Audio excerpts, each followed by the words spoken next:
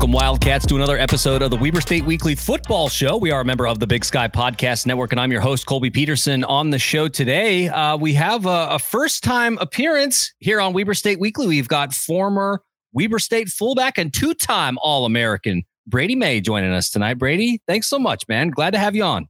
No, thanks for the invite. This is great. Yeah, we're excited.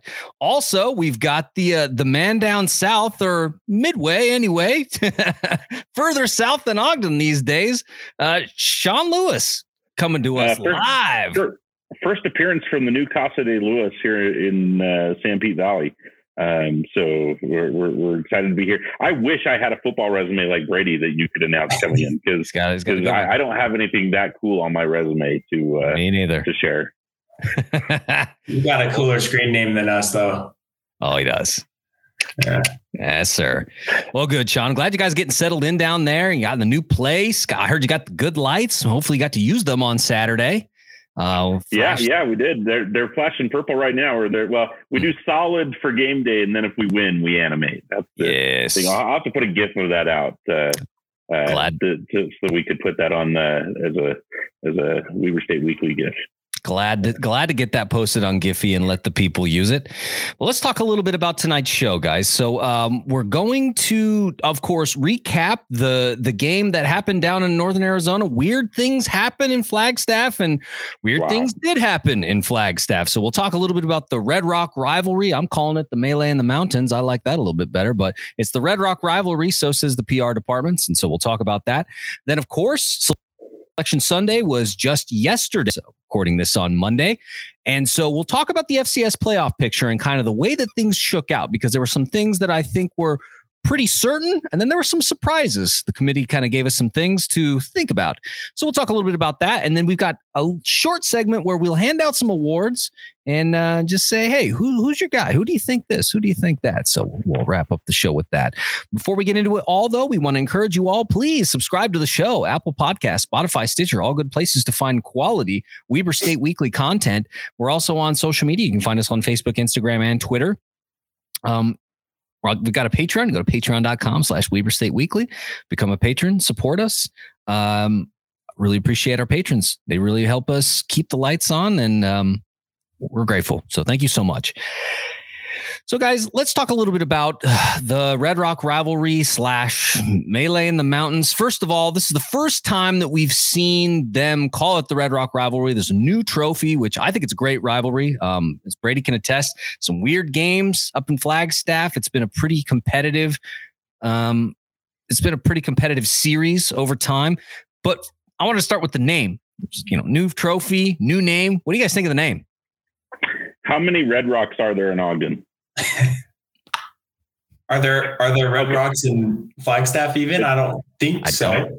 So at least they're closer to where the Red Rocks are. There's Red Rocks in the middle, I guess. I don't know. I mean, so that's exactly what I was told, was that I was like, why Red Rocks? And they're like, well, it felt like, that was kind of the midway point between the two schools. So that's what we went with. Because when I first heard it, I was like, this sounds like what should be the rivalry game between now Utah Tech and SUU. That's what they should call their rivalry game. That seems like that would work for them. But I did like the trophy. What'd you guys think of the trophy? Beautiful. Trophy was beautiful. And if we could just get Tim Crompton to let go of it, it would be even better. He was carrying it around, and I was like, oh, just give it to Coach Hill. He'll take care of you folks. Just hand it to him. I did like that they gave it to President Mortensen. I don't know if you guys saw that. They did. And then later they showed them, President Mortensen holding the trophy during the selection show on Sunday. So I like that clip.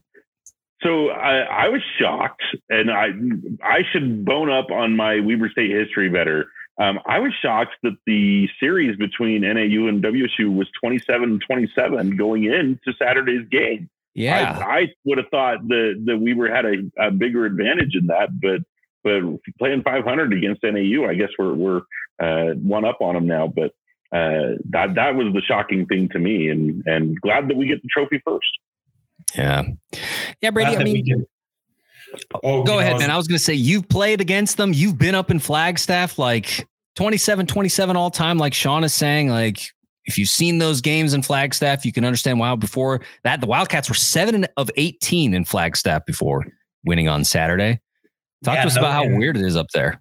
The last one before Saturday would have been, before Jay Hill. So I don't know when the last time we got a W down in Flagstaff, but it is, it's a tough place to play. Like you said, the Melee in the mountains, I think would be a suiting name. It's high elevation. It's in a dome. It's hard to breathe. The lighting's a little different, and for whatever reason, it's a win. Getting a win down there has been difficult, and so it's good to see him get one pulled off. Whatever the trophy's name is, I guess we're happy to have it, right?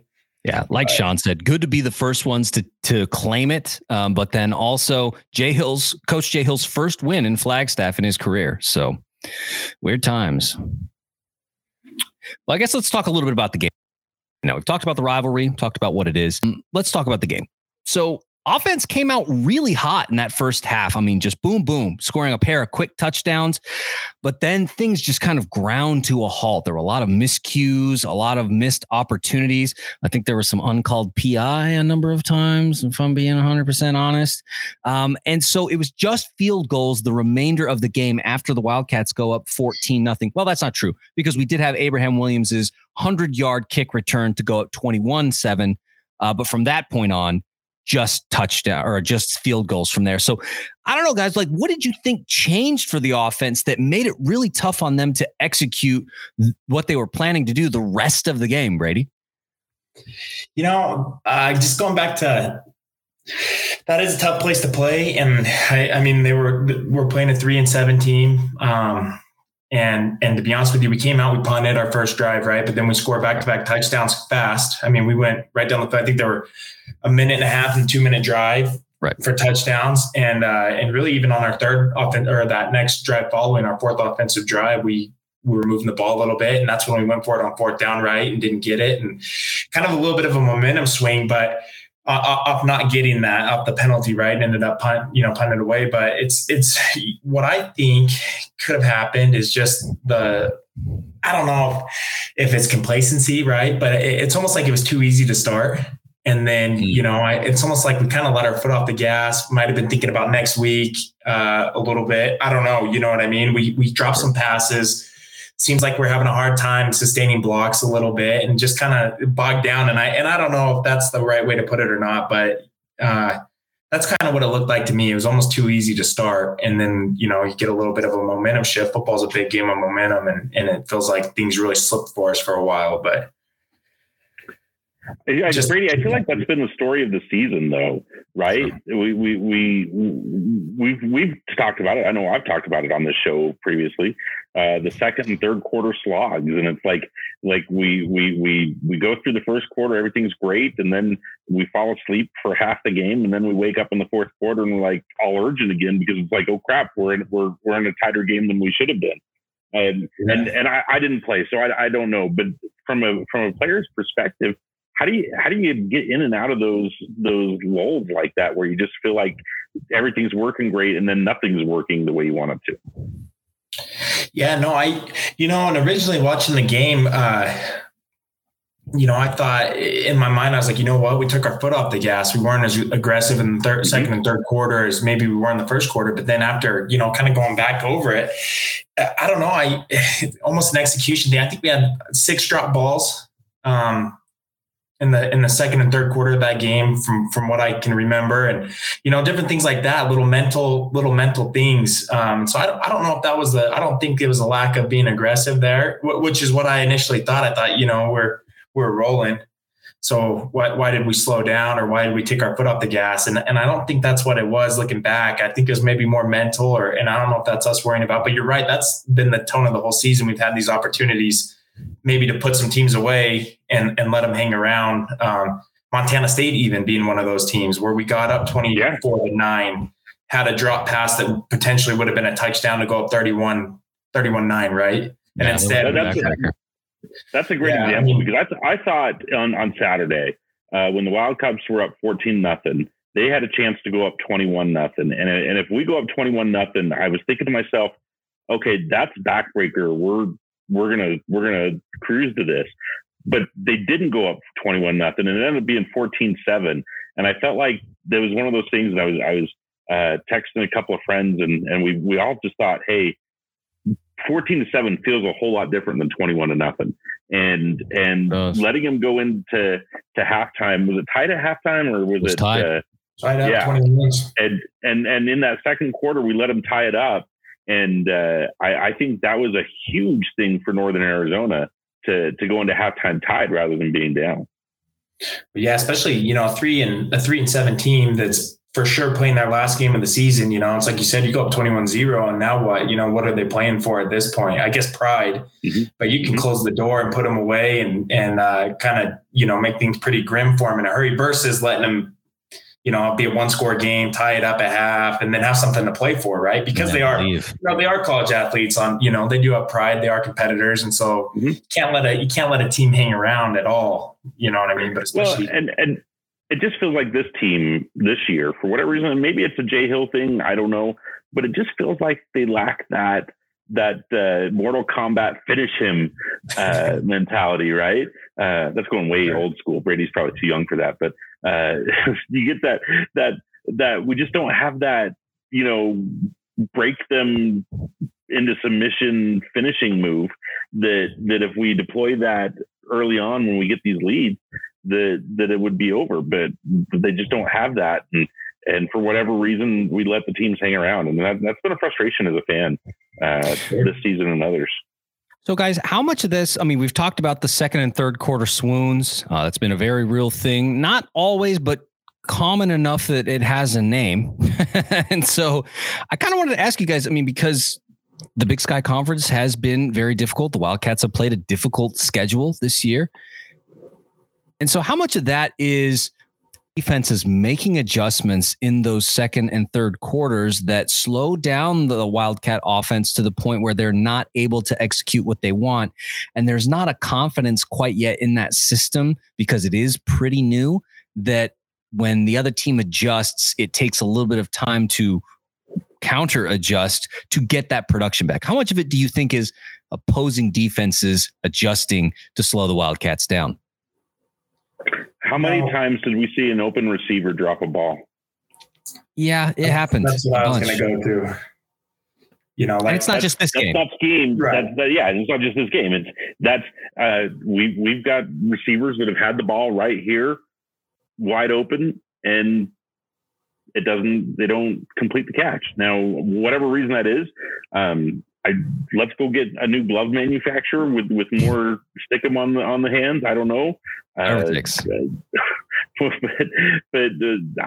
I think that the scheme we've seen a better scheme this year than we have in the last couple of years of Weber State football. And it's execution. Yeah, because I like the play calling. I don't know about you guys, but I've really liked the play calling. I think it's been fresh. I think that for the most part, it has been really good and has gone for, I don't know. We talked with Mitch Tulane about this on the Game Day show last week about explosive plays, right? And it feels like that's a really key part of Coach Mickey Mental's offensive scheme. And I feel like we've seen a lot of opportunities for those offensive explosive plays. They just haven't always landed. And I think that's where I agree with you, Sean, that's the part where guys still haven't quite gotten there yet. And it's a process, but you can see the flashes of greatness. And if they can land on some of that stuff, my goodness, watch out. That's certainly, yeah, I 100% agree. Mickey Mental, I think, first off, there's a lot of, there's for sure capable coaches in-house that could have been the OC. There's a couple of young coaches I think could have done a good job. Coach Ridley, some of the guys that were around when I was around, I think could have potentially done it. But I love that we went out and got an outside hire to kind of revamp the offense. I think that was 100% what we needed. I think Coach Mental coming in has done a phenomenal job, and I've loved his play calling and his offense and scheme this year. I think, I just keep going back to, it's like you said, Sean, the drop passes or having one guy miss a block that would have sprung a back for 20 or whatever it may be. It's or a little bit of an overthrow or, it just seems like in that Sac State game, the Montana State game, even in that game on Saturday, if you think of some of those big, those drops and different things that just absolutely, you hit one of those or two of those more in a game and you win the game, or you hit one of those or two of those more and maybe it's a completely different game on Saturday, so it comes down to execution. And I don't know, we're probably still a little bit, like you said, in a new system and learning and growing. And I think that's the most exciting part about this team, though, is that we're sitting 9-2, and I don't think we played our best football this year, And so I don't think we played a complete game this year. We haven't. Yeah. Even Utah State or some of those games where we played for the most part really well and had a good trend on the scoreboard. I mean, there's still drop balls and missed opportunities and give up a kickoff return. There's still tons of opportunities to be better. And that's an exciting prospect, to be 9-2 and still have, your best football hopefully in front of us. So that's an exciting thing. We just got to figure out how to, button up those last couple things there. Yeah, a bowl eligible Utah State team, by the way. Now that happened when they beat San Jose State on Saturday, and so it's like the Wildcats are the only FCS to defeat a bowl eligible FBS squad this season. So I'm doing my best to not. Because these are college kids, right? They're young. I don't want to disparage or call anybody out individually, but I just feel like there's just a lack of execution's the word that we should use, but it's I don't want to say discipline, Brady. I don't know if you have a different way to explain it, but it's just completing the job, right? Yeah. Precision, right? Precision and it's like I was trying to tell my son the other day. He took the trash out and didn't put a new trash bag in the garbage can. Right, the job wasn't done, and I feel like that's kind of where we leave the Wildcats this year. Is a lot of times the job just wasn't done to its conclusion. Sure. No, I can see that. It has been frustrating for sure at times. And the Montana State game is really the one that I keep coming back to. And I guess in AU too, where we were up, but I mean, that Montana State game, we had the opportunity to really probably go up 31-9 in the second quarter. And at that point it's, I don't know, who knows what happens from there, but it's at that point, game day is not going to Bozeman on Saturday. Yeah. I don't, that's what's crazy about it. And, at the end of the day, you just got to figure out a way to make a couple of those plays, and the drop balls have plagued us. False starts have hurt us a little bit, getting behind schedule. But I think there's definitely the plays are there to be made. And so whatever the answer is, I don't know. I guess that's why Coach Hill gets paid the big bucks, but the plays are there to be made. And so that's what's exciting about it and about this offense. But we got to make them, especially now. Yeah. Yep. Yeah. Guys, let's talk a little bit about the defensive side of the ball. We talked about on the game day show that RJ Martinez was going to be it, that however he went was how the Jacks were going to go. And so they did end up going through the air, and we said it would be key to stopping them. He ends up going 31 of 43, 72% completion percentage. He passes for 280 yards, which is about 100 yards more than what Weber State normally gives up, about 110 yards. And 3 touchdowns. I mean, do you think that teams are starting to figure out Weber State's scheme a little bit? Because this is not the first time in the last few weeks that we've seen quarterbacks start to figure out some of the DBs and give them a little bit of trouble. That Martinez is a good player. He is good. Freshman of the year, right? Last year, Big Sky freshman of the year. Finalist for the Jerry Rice Award. Like, he played, did he finish in the top 5 or top 6 maybe of the Jerry Rice Award? He's a good player. I think everybody knew what he was going to be going in. It does make you a little nervous. It kind of almost goes back to, like we're talking about, the offense goes up, goes down, scores. We get some 3 and outs, they're punting, we were in field position, and it's almost like things were too easy again, and so maybe we did, it's like we lacked that ability to keep going and close the door, not taking anything away from NAU, but we looked just a little bit maybe complacent again on defense. Like we, almost thinking about next week or whatever it is, or this was just going to be an easy win kind of thing. I don't want to say that, but that's kind of how it looked to me at times. We didn't look like we were flying around as much as maybe we have in the past, or we can in the past in our secondary. I don't know. That's just kind of was my thought, it looked like we relaxed a little bit. One thing I will say is that in the second half, the adjustments that were made at halftime really had an impact. That third quarter, I think it was straight 3 and outs for NAU. Like they did offensively, they did nothing in the third quarter. Yeah. And the only reason they scored a touchdown in the fourth quarter was because of the fake punt that didn't go the way that we had hoped on the 16-yard line. They scored a touchdown on that one, right? Because we essentially gifted it to them. But I mean, hats off to the defense for making those adjustments in the second half, because offensively, NAU really didn't do much outside of that second quarter. That's classic. That's classic Jay Hill, right? Coach Dove, Coach Dale. I mean, those guys, it seems like that's kind of been the theme over the last several years. You know, it seems like our defense always does play well in the second half. And it's because those guys make great adjustments. And so I agree with everything you guys are saying, but to Colby's original question about what happens, just looking at some stats, cumulative stats over the season, it's very interesting to me. I think we just hit some better teams, right? Okay. Looking at yards per play, the most yards per play we gave up to our opponents, Sacramento State got 7.16 yards per play. Montana State got 6.32. Every other game we were below 5, right? And you're giving up an extra 2 yards, yard and a half, 2 yards per play. That's the difference of a second and short or a third and long, or you getting those first downs, right? And those, I'm guaranteeing those extra yards are on the ground, because those are coming from quarterback runs. Because if we look at what's the common thread between those two opponents, running quarterbacks, right? Yeah, and so I wonder if a lot of what you're seeing, Colby, is not the defense that's gotten worse or people figuring it out or whatever.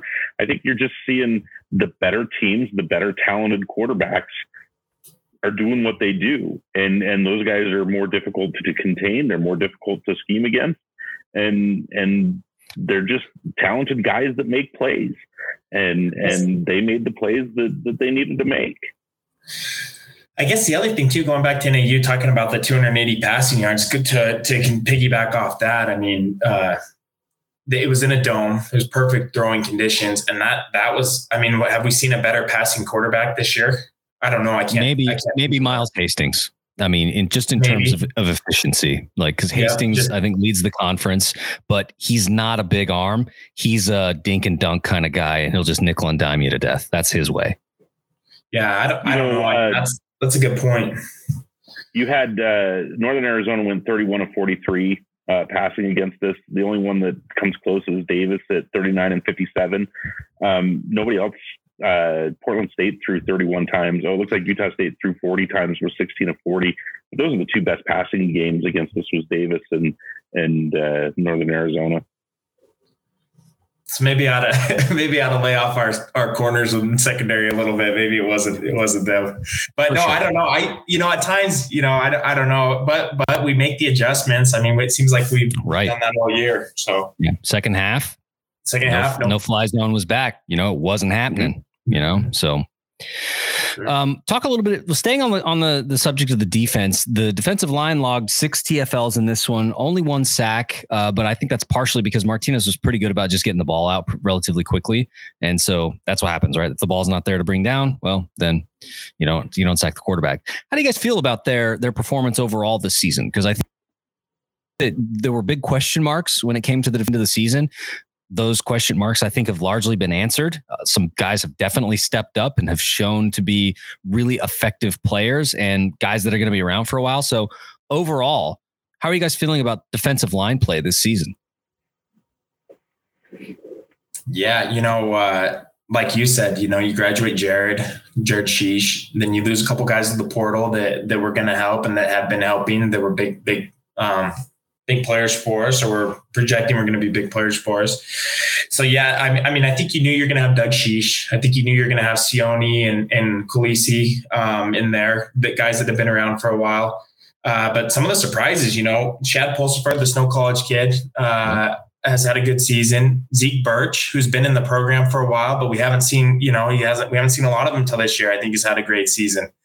Braden Wilson, man. New Celestine. Yeah. You're right. Braden Wilson has been really, really big this year. Stephen Bryant had some moments. Line has been You guys are naming names here. I think the D-line has been serviceable. There's nothing in there that really stands out to me. Early in the season, we thought they could have gotten more sacks. And there's reasons for or against that, but I don't think there was anything on the D-line play that gave me pause. I guess the only other thing, or the one thing that stands out to me, is just those, Colby, you made the point earlier, the mobile quarterbacks that escape containment.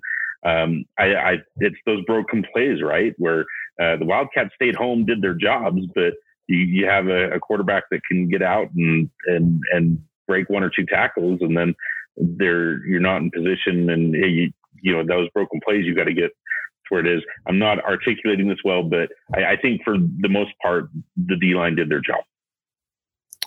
Yeah, and I think you're right, because compare the difference between the way that the Wildcats played Tommy Mellott in the Montana State game with the way that Asher O'Hara got played. I felt like they were much more ready for Asher O'Hara after seeing Tommy Mellott. Do I think Tommy Mellott is a better player? Yeah, I do.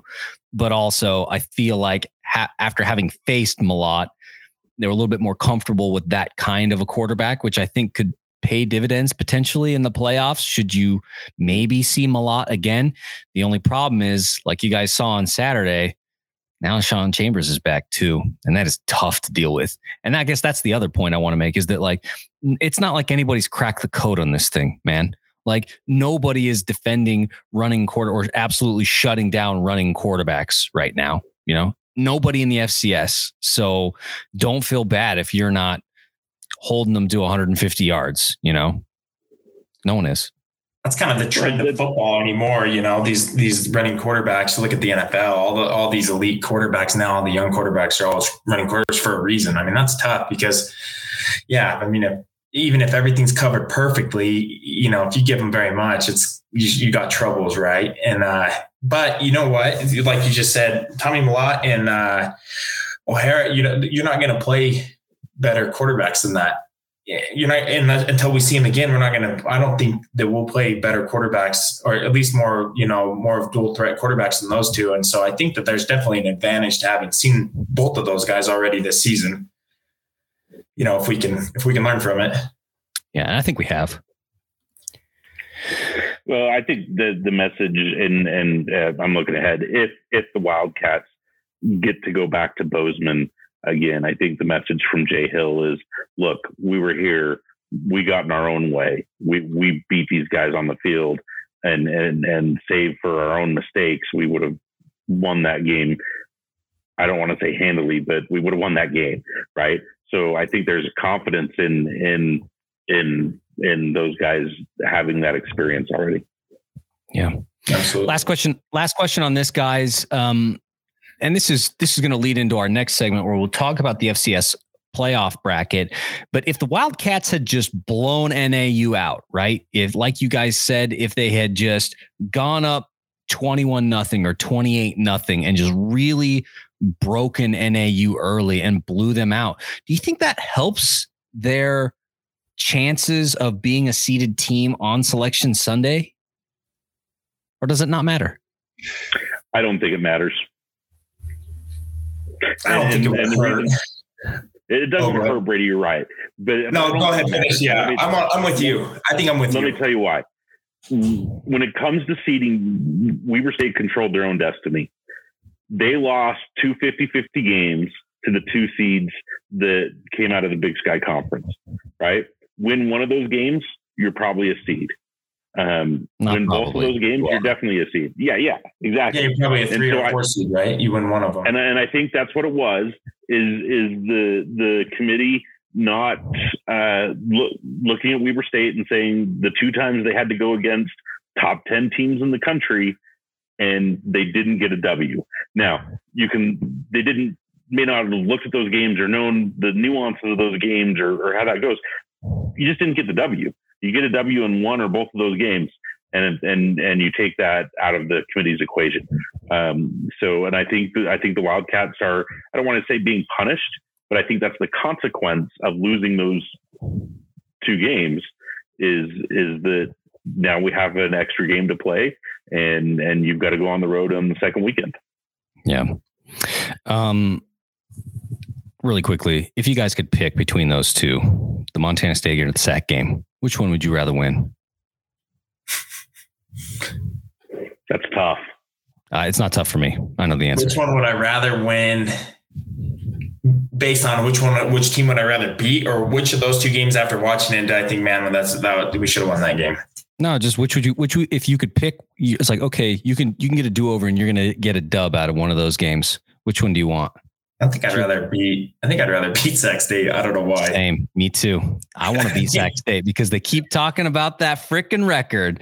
Now, Mason, he wants Montana State here, and that's understandable.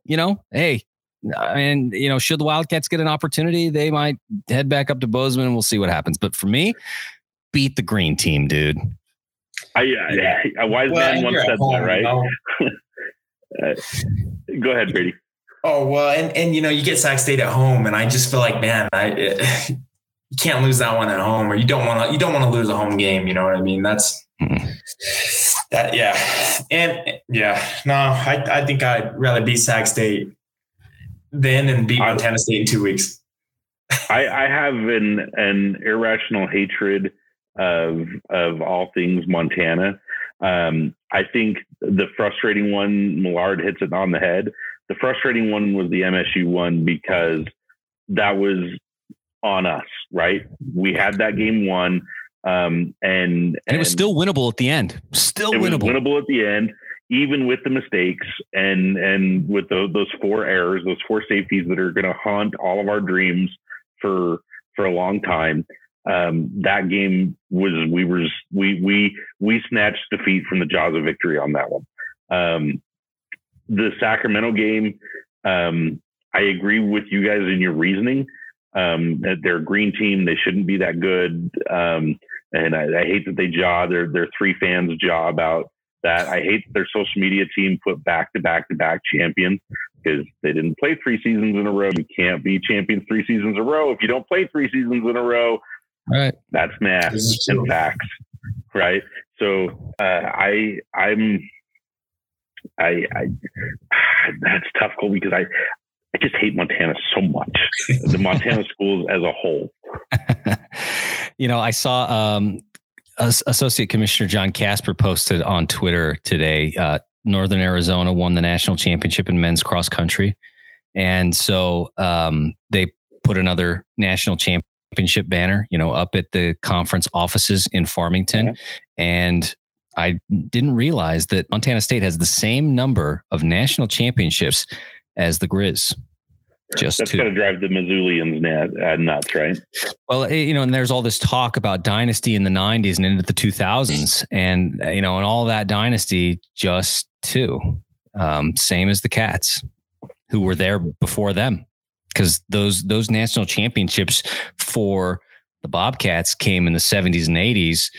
The Grizz didn't get theirs until the 90s and then 2000. So, well, while we're throwing shade at Montana, the other thing too that drives me nuts is, all this talk about Montana and Montana State being the mecca of FCS football and this and that and the other, or these top elite programs, which, Montana State had a great run last year in the playoffs, but sure. They won the Big Sky this year, or shared the Big Sky for the first time since 2012, right? Right. And it's been even longer since Montana, the Grizz, have had a share of the Big Sky Championship. So we're talking 10 plus years, I mean, we're in a new decade, and so I don't know. They got one this year. Good for them. But that always drives me nuts too, especially that's more the Grizz fans things though, they're the blessing to the Big Sky, and you're like, dude, you guys haven't been on top of the Big Sky and, since 08. No, not even 08. Yeah. 09 maybe. Like 10 or 11, 09. I really don't know. You know what I mean? But it hasn't been for, so that I always get a chuckle out of that, But, sure. Well, guys, let's talk a little bit about the FCS bracket now. So Wildcats go on to win on a last minute field goal, beating NAU, winning that Red Rock rivalry trophy. Good to get the dub up there. Jay Hill's first in Flagstaff. And so the Melee in the Mountains complete. Wildcats all time with the edge now, 28-27. So let's talk about Selection Sunday. Playoff picture was revealed on Sunday morning. And some surprises, I think, is a way to put it. But I think Wildcat fans were shocked probably most to not be a seeded team. I think everybody expected the Wildcats to be a seeded team. A lot of national pundits had the Wildcats as a seeded team, and they weren't. They were number 9, and there are only 8 seeds. And I think the team that probably got that spot over the Wildcats is Holy Cross, the Patriot League champion. And so give me your guys' kind of your feelings as things shook out and as they began to show the bracket on Sunday. Was there, I mean, I look at the top 8, and that's the only school that I look at and go, them? I don't know. I mean, how are you guys feeling with not being seeded? I said my piece on this a few minutes ago, Colby. Holy Cross as a league champion. That's a feather in the cap that Weber State doesn't have. And if you got 2 teams that you're viewing as equal, that's gonna tip the scale in their favor. So from an inferior league, though, I mean, let's be honest. Let's be frank. Is the Patriot League the Big Sky? It's not. No, it's not. I'm not doubting that, but they're a league champion, right? If you're weighing out the scales and you're saying a 2-loss team that's not a league champion and a team that is a league champion, that's going to go in their favor. I guess my beef is that in years past, when it was a question and say the Valley was going to get somebody, felt like the Valley got that benefit of the doubt because people felt that the Valley was the best conference in the FCS. And so wins meant more there. I think maybe the thing that works against the Wildcats here is that, honestly, you've only got 1 ranked win this season, and that's the win over Montana. I think maybe that's the thing that works against them. Because as you said, Sean, the 2 losses that you do have are to teams that were seeded above you, both share of the conference championship. And so, I think that it kind of works against you that you've only got 1 ranked win, whereas in the past, Valley teams have had more than 1 ranked win. And so a Patriot League champion maybe doesn't look as good as a team from the Valley or the Big Sky that have won 2, 3 ranked, have beaten 2 or 3 ranked opponents, even if they're exactly opponents in the teens or something like this, Mm-hmm. It's a tough deal. No, you can't take anything away from Holy Cross. I mean, they had to play the teams on their schedule, right? And they beat them all. And they had an FBS win too, right? They beat a bad Buffalo team, but they beat them, and they won the team. They beat the teams on their schedule. What's tough though is, their strength of schedule is 76. You know what I mean? 76. They do have they did have a ranked win, but it was number 20 something. It was a team in the high 20s. I read. Like Fordham. Yeah, like beating Fordham at the time, who was like on the bubble. They were ranked like 22 or 23 or 4 or something at the time, and they did win. You know what I mean? But strength of schedule is 76. So this is what I look at, and it's not fair. It's not fair, right? Because like Sean said, they did win their championship, they won their league, they won the games on their schedule.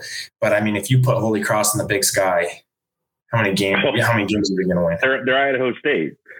Yeah, exactly. I don't know that they're that bad. I don't think they're that bad, but they're Portland State, maybe. PSU. Yeah. Okay. Portland. They're they're probably a middle of the road team. They probably beat Idaho State, and they might beat the Cal Poly or whoever, but they're not going to go play. They're not going to play a 1-score game with Sac State. They're not going to play a 1-score game with Montana State. They're not going to beat Montana. They're not going to beat Idaho. They're not going to, I don't know if there's somebody watching right now that's calling me an idiot probably, but I mean, I that's how I look at it. So the playoff committee is really worried about getting the best 24 teams in and then seeding them who are the best. I think that I don't know how you do that, but you got this whole big national committee and I'm sure there's some biases and different things like that. And the inclusivity thing and everything like that. But I think that it's okay for Wildcat fans to feel probably like they got hosed. I do. I think Weber State's one of the best 8 teams in the country. And fortunately we have the opportunity to prove that, but that's just how I was looking at it. You take William and Mary or Incarnate Word, or Holy Cross and put them in the Big Sky. How are they going to finish? Cause I don't think they finished 10-1, 10-1 and 11-0. Right. I don't know.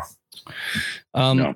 Well, a question, because like you said, now the Wildcats have to play this weekend against North Dakota, and we'll talk about a second, but it seems like in the past, and Brady, maybe you can attest to this in the locker room because you've been there, it feels like when this team has a chip on their shoulder and they feel slighted, that they play with a little bit of an edge in the playoffs. I mean, could this work in their favor? I mean, what do you guys think?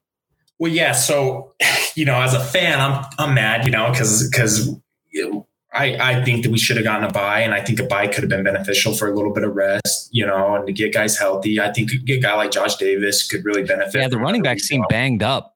Yeah, Josh, Devontae, Chris. I think all those guys could use a week off.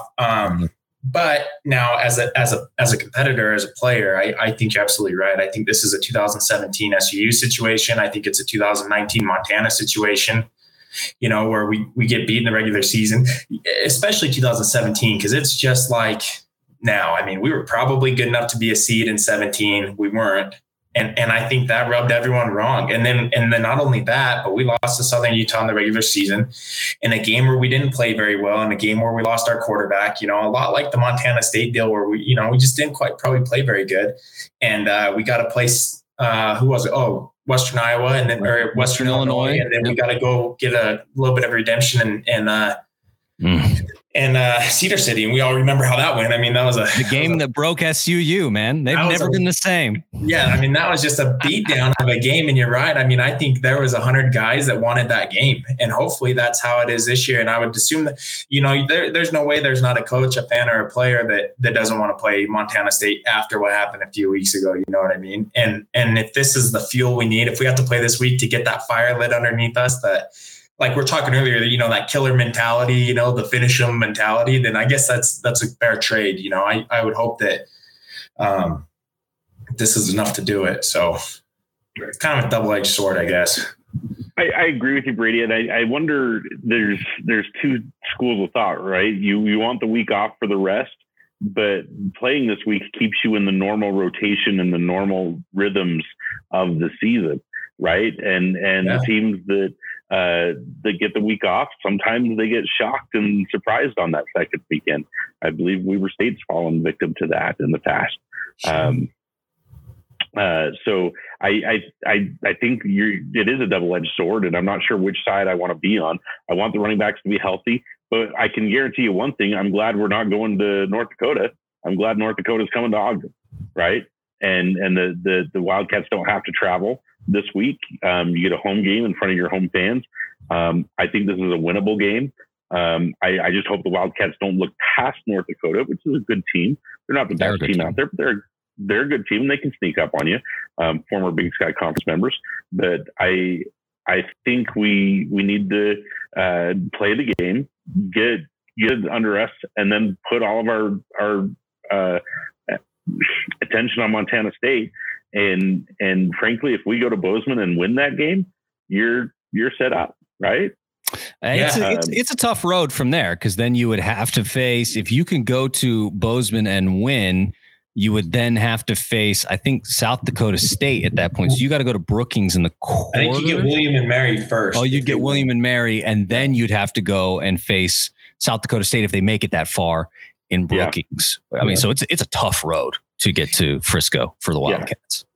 And playing this week, like we were kind of talking about earlier, I don't think like we said, we don't think we've played a complete game or our best game or our best football that we're capable of yet. And so this week, maybe that just gives us one more opportunity to clean things up against a good opponent. And, and so, I mean, it could work out in our favor, to keep building on this deal, and because North Dakota will get you ready. I mean, they're a good team. They're going to be disciplined. They're going to play hard. They're going to be tough. We've had some good battles with those guys when they were in the conference not very long ago. 2 years ago or so? 19. Yeah, 19 was their last season.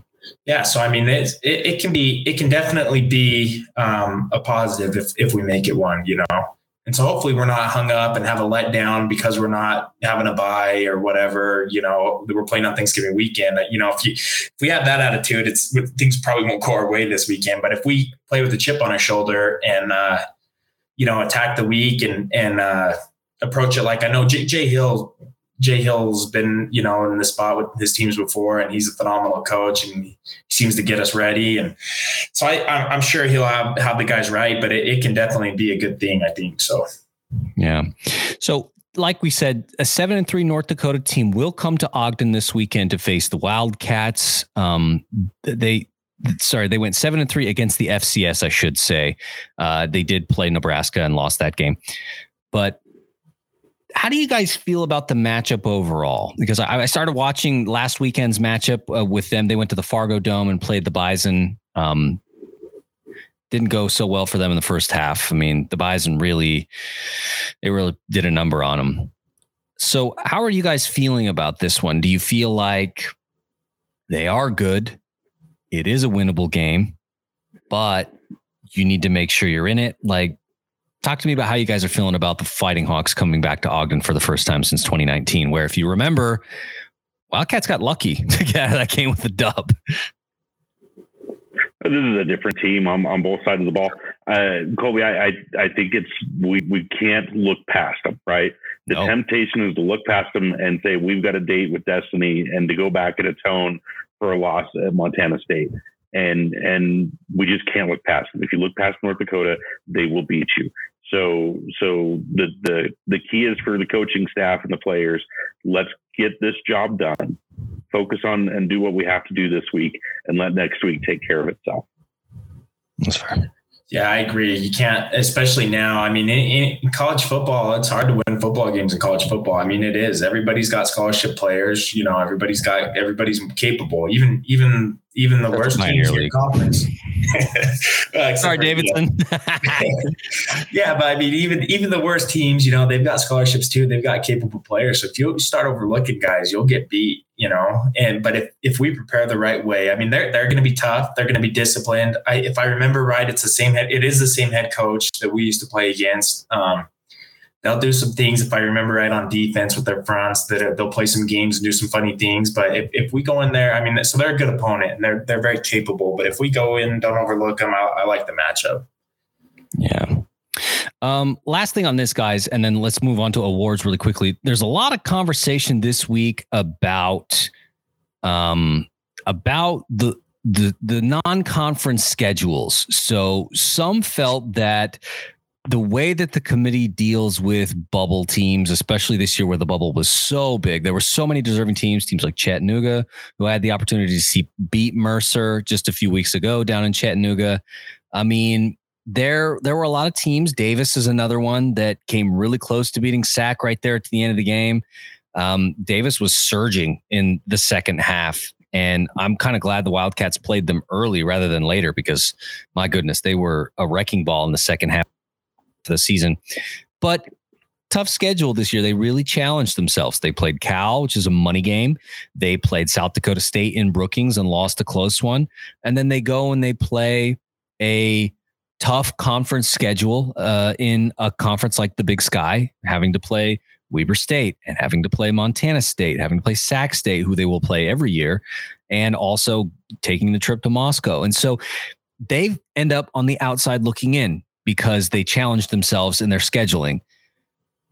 Is that a disincentive to teams? Do you think teams would look at that and go, you just got to get dubs. You just got to stack dubs. I don't think the committee cares as much about the quality of the dub, because it's fine. It's all good and fine if you win, but if you don't win, it feels like it really hurts you. Do you feel like it's a disincentive to schedule tough non-conference opponents? And what does that say about the subdivision as a whole?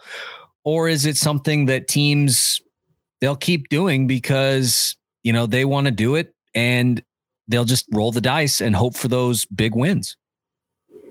I think that there are 125 FCS teams in the country.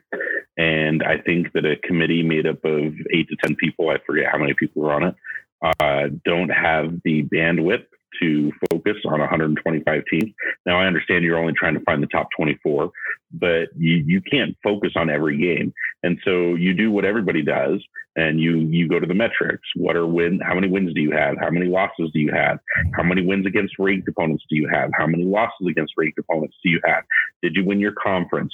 Do you have an FBS win? FBS losses don't count against you.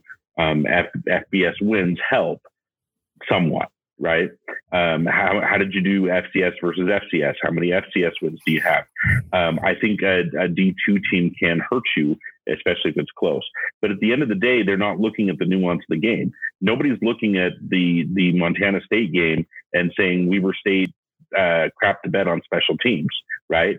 What they're saying is Weber State lost by 5 and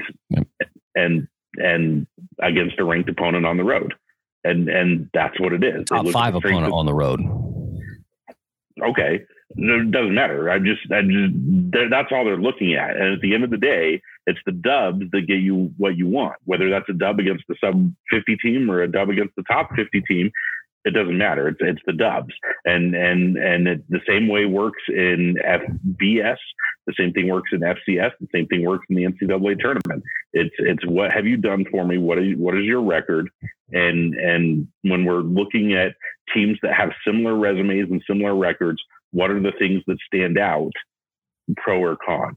And so if you have an undefeated season, it doesn't matter if that's against the Little Sisters of the Poor or against Montana every week. Or Montana State or Weber State every week. The fact of the matter is you've got to win the games that are on your schedule. Yeah, no, that's what's, it's the FCS is just so top heavy in my opinion, the Missouri Valley, the Big Sky, and I guess you could say that the Colonial, I don't know, the Colonial without James Madison is probably a little, not quite the same, but they're probably still up there, and then it's everybody else. And that was almost kind of the message this year was just win, just get wins, just collect W's and strength of schedule didn't seem to hold very much weight. Seemed like the only place anyone used the strength of schedule argument was for the University of Montana, right? Well, they lost these ranked teams, right? But it didn't seem to matter for Weber State or anyone else. I don't think, Yeah. You look at those other seeded teams. I wrote them down the other day because I was just curious. But Holy Cross schedule strength of schedule was 76. Incarnate Word was 59, and William and Mary was 44. Well, so to kind of put that into perspective, I was just looking on the ratings the other day, and the number 1 till like number 20 strength of schedules was all Big Sky and Missouri Valley teams, right? And then you start getting some of these other, like a Colonial or a Southland or whoever else makes it in there. So I mean, there's no question that these, the Big Sky and Missouri Valley, they were just playing better teams. It's tougher football, you know what I mean? And it's just kind of interesting because I don't think the committee really cared or like you said, had the chance or the ability to examine all that or comb through all that with the toothpick. They just were more focused on the win. So I feel like it's almost sending the wrong message because they're like, yeah, just get wins. Now on the flip side of that, this is kind of a double-edged sword too, because you can go schedule all those cupcake games you want. You can go get all those wins, but the first time you really got to go battle someone, do you want it to be in the playoffs? You know what I mean? Versus Weber State, we played the best teams, we played the 2 seed, we played the 4 seed, so I feel like Weber State's, we played a bowl eligible FBS team. I feel like Weber State's battle tested to an extent. We've seen probably as good of teams as we're going to see for a while here. And I feel like there's gotta be an advantage to that, right? Versus some of these teams like, whoever, Holy Cross, I don't know, we're picking on Holy Cross, but the best teams they're going to play or the best teams they've played all year are going to be right now when it matters the most. You know what I mean? That's going to be, so I don't know if does that really help you? I don't know. For getting in, it probably helps, but once you're in, it doesn't, I guess. So this is the entire argument in basketball, the Gonzaga, right? Gonzaga rules the West Coast Conference, and then they get in the NCAA tournament and they're weak in the NCAA tournament. And they've made a couple of finals. All year. But it's the best teams they see all year. Now, I'm going to go and I'm going to give credit to the Big Sky Conference because the Big Sky Conference has a strategic plan that specifically says we want to build up our conference and build the conference up in football strength because the goal is not to make the playoffs. The goal is to have a Big Sky team in the national championship game in Frisco every season with a good opportunity to win that game. So, we can argue how that works, but I think that goal is working. I think the Big Sky has been more exciting than it's ever been when you have 3 to 4 top teams. I love you can go 5 or 6 teams deep in the Big Sky and anybody can beat anybody on any given Saturday. You've got the top heavy teams, but look at Idaho, what Idaho did this year. Came out of nowhere to cause some chaos in the standings. So I like what the conference is doing, but remember the goal is not just to make the playoffs. The goal is to win a national title for the conference. And I think the conference is encouraging their teams to schedule difficult so that when playoffs time come, it's just like the SEC in the FBS. You've already played all these top teams, so the playoffs are not anything different. And, the strategic plan makes sense, Sean, because if you look at the history of the conference, I think it's 1, 2, 3, 4, 5, 6 total national championships held by the Big Sky Conference. Well, 7 technically, because BSU was one a long time ago in the 80s. But in the in the quote unquote modern era, in the last 22 years, just two. The 2000 Montana Grizzlies and the 2010 Eastern Washington Eagles. That's it. That's all the Big Sky has in terms of national championships. Now, of course, there are more appearances than that, but not wins. And so you look at conferences like the CAA, or of course, we could talk about the Valley because of the dominance that the Bison have had over the game for the last decade. But I hear what you're saying. There's an encouragement to go because it levels you up. And so don't move away from that. Don't start scheduling lesser FCS teams in your non-conf, even though it is stacking W's, because just win the games in front of you, get in, and you'll be more prepared to face the top levels and go deeper in the playoffs because you've seen talent on that level. Well, and Colby, to that point too, I just want to say, I thought it was great that we had 3 top 10 matchups and 2 top 5 matchups on the Weber State schedule this year, just because we played our conference, right? Yeah. Those are great games. Those are a lot of fun. They brought out fans. There was a lot of excitement around that. I know we came up on the short end of those games, but I'm glad we played them. And that made this season more exciting for me as a fan to know that I had a top team going up against other top teams. I don't want to play Little Sisters of the Poor every week. I don't want to see Weber State putting up 70 against D2 opponents every week. I want to see Weber play the best teams out there. And right now the Big Sky has 5 of the top 24 teams in the country. And we got to play against 4 of them, I think. Right. Yeah. And had James Madison not gone up, you would have played against them too. Yeah. So yeah, I like what Jay Hill and the Wildcats are doing. I like what the conference is doing.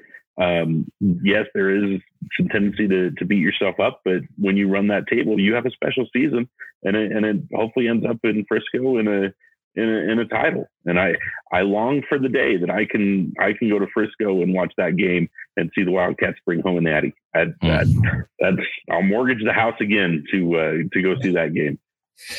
No, absolutely. I think you got to keep doing God's ears. What's that? From your lips to God's.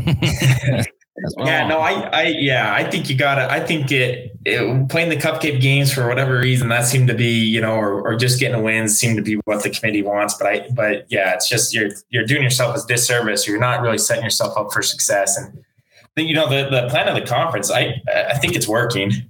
I mean, you just talked about the history there, but I mean, I think it's working. We there's some competitive teams, and there's 3 teams, 4 teams in the playoffs right now that are going to have a pretty good run at it. And UC Davis is still right there. Idaho's getting better. I mean, the Big Sky's 6 deep, really, really good right now, with a couple others that are more than capable too, or they could get you if you overlook them. So I think it's for sure working. What would be interesting though is take out. I don't know because I don't see this, but take out North Dakota State from the Missouri Valley. How many championships do they have in the last 20 years? Just a question. I don't know. South Dakota State won one, right? No, they don't have any. That's the joke, is that the Bunnies have none. So they didn't win one. When did they lose? They lost in the spring season to Sam Houston. That's what it was. Yep. That's what it was. But the Bunnies don't have one. And so that's what, that's so has anyone else from the Missouri Valley won one in the last 20 years? Maybe Youngstown State. I don't know. I have to go back and look. Youngstown might have got one, huh? Or they lost in it. Yeah. We'd have to go check. Anyways, kind of an interesting thought. I was just kind of thinking, but I think the Big Skies are sure trending in the right direction, but just kind of interesting. Just a thought I had. Well, folks, like we said, the Wildcats will be facing number 20 North Dakota at 2 p.m. Mountain Standard Time at Stewart Stadium this weekend. And so if the game's at 2, get out there. FanFest starts at noon. Get out there and tailgate. But let's wrap this up really quickly, guys. We got some awards. So we wanted to give our panel just a little bit of opportunity to kind of shout out some of the guys that have done the best this season in their view. So really quickly, guys, which guy do you think had the most swag on the team this season? All right. I think there's a number of good candidates. I think you could go. Eddie Heckard. I think Dez. I think Winston Reed. I think all those guys. But I gotta go with this is gonna maybe be surprising, maybe not. I gotta go with Ty McPherson. T-Mac. Oh, dude, T-Mac. T-Mac's got loads of swag for some. Yes, he does. Oh, and it doesn't seem like he ever stops talking, but he's out there just blocking and hustling and making plays. And he walks around with a little bit of a swagger that is for sure earned. He's not faking anything out there. I mean, that's just T-Mac. And I love the way he carries himself. I think he's got some swag. What about you, Sean? T-Mac could definitely first team all swag for me. Maxwell Anderson is going to get my vote. The guy is just has been a brilliant defender, and you could give that award to anybody on the defensive secondary. But I think Maxwell Anderson has had by far the best season, and with the interceptions and the timely interceptions that he had, especially early in the season, set himself up for this award. Yeah. I think for me, guys, I sort of struggled because it was like, offensively, the running back room has really, I've really liked what those guys have done. So I'm thinking like, D-Mac or like Damon Bankston, like those guys have both just really, when they've gotten through, they've really gotten through. T-Mac, of course, just so much swag there. But I think what I'm going to do, I'm actually going to go Abraham Williams on this one, man. 4, count them 4, 1, 2, 3, 400 What yards. was I even thinking? Kick returns this year. Yeah. It's just incredible. And he's a sophomore, folks. I mean, I think Rashid Shaheed's NCAA record of 7 in a career, kicks returned for touchdowns is on notice because, man, he's got 4 in one season. They're going to stop kicking to him at some point. Right. But just, man, Abraham Williams, so much swag this year. And somebody needs to tell Abraham that he doesn't have to go 100 yards every time. He just likes it that way. So that's mine, I think. But let's go really quickly to biggest play. Really quickly, what would you say is the biggest play of the season? Man, I feel like there's so many ways you could look at this. So can I cheat? Can I do biggest 2 plays back to back consecutive series? Fair enough. Yeah. So I think the biggest play / 2 plays was the second game of the year against Utah State. So we go up 3-0. They run back the kickoff, so we're down 7-3. So it's kind of like an oh crap moment. The momentum shifted. Mm-hmm. And then we get the ball and we hit the big deep ball to Ty McPherson. And then Josh Davis runs in that 18-yard touchdown and just punches him right in the mouth. And that was it. I mean, that was it. I think that those 2 plays, that little answer right there, I think really set the tone for the rest of the game. I think it's set the tone for the next couple weeks of football, kind of put everyone on notice with the new Mickey Mental offense. I thought that was phenomenal. I thought that was a great answer. I mean, that was unbelievable. Biggest play, if I have to go one play all by itself, well, I could go down the list. Des Williams picking that game, I think could have been biggest play of the season. I mean, we're up 21-7 and he takes it. Yeah. He picks it off. We go up 28-7. That game's over. I mean, it's just absolutely over, dead at that point, and fans are leaving. And you thinking of big plays that kind of set the tone for who Weber State was this year. Those are kind of the plays that came to mind. My memory is shot because I've been moving and a new job and all that. So I honestly, Colby, I can't think of one that really stands out to me. But can I say that the series of slant plays? There's been a couple from my seats in Stewart Stadium that have gone to the south end zone, Bronson Barron to Ty McPherson or to Jacob Sharp that have just gone into the corner of the end zone that has just been beautiful. And you see it open it up from many of them.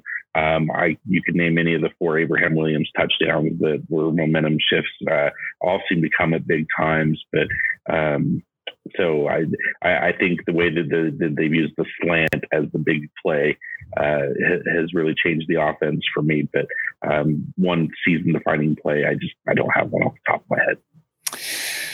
So I think we talked about the need for the Wildcats to win against ranked opponents this season, right? Because Wildcats were coming off of a loss to Montana State, a heartbreaking loss that weekend in Bozeman. So the next week they're facing Montana at home.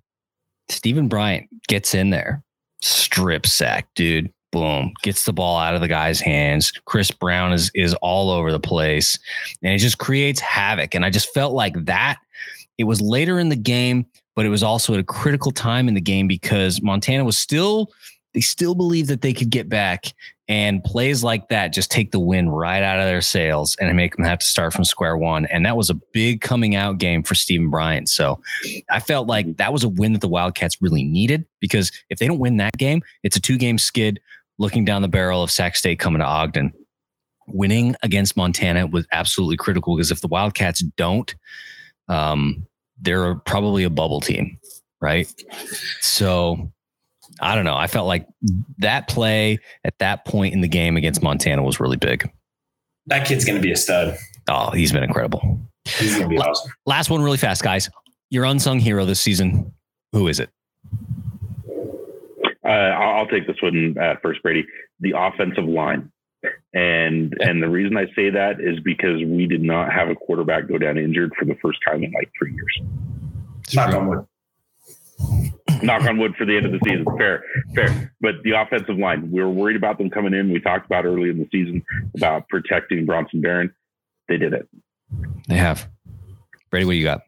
Yeah, so I got a question here. So is this the last one, or is there one more after this? Because I got a guy that is interchangeable here. Yeah, we'll do this as the last one, because we're a bit over on time here. So this will be the last one. So you can go ahead, man. Let it out. So I think, shoot, man, that's just tough then. The unsung hero. Okay, I got 2 guys. I got an offense and a defense. I had to do it. I have to cheat on this. Fair enough. So my offensive guy, Bronson Barron. Okay. And I know he's a quarterback. Yeah, I know he's a quarterback, and I know, so it's not really unsung. He's like the face of the deal, good or bad, right? But I just think he's had a phenomenal year of growth. I think I just really impressed with how he's played this season. Last year he was hurt. He was kind of, in and out. Kylan Weiser was playing, and I love Kylan, but I feel like last year he got hurt. Yeah, then he gets hurt, and all of a sudden, who knows? But Bronson's come in this year, and I think he's played. I think he's played really good. So, and he's not getting any of the conference awards or any of the national attention or anything like that, but he's leading a winning program. I think he's playing really good. I don't think he's making mistakes. He's giving us a chance to win. I think he's done a phenomenal job on defense. I'm going to say, and again, this isn't fair again, because I don't know if he's unsung or not. And probably by the end of the year, he won't be, but I think the spark plug to our defense is Winston Reed. I think he sets the tone every week.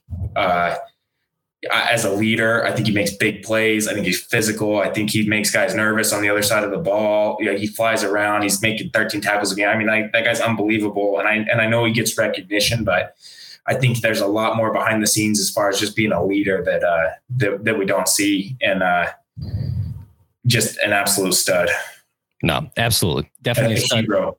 Yeah, I would have said Winston Reed had he not gotten National Player of the Week last week. Yeah, it kind of screwed up the unsung part, didn't it? Right, because he had been, like you said, so consistent, such a leadership presence. There were some question marks around the linebacker position, losing Connor Mortensen, losing Sherwin Lavaca last season. Like what's going to happen?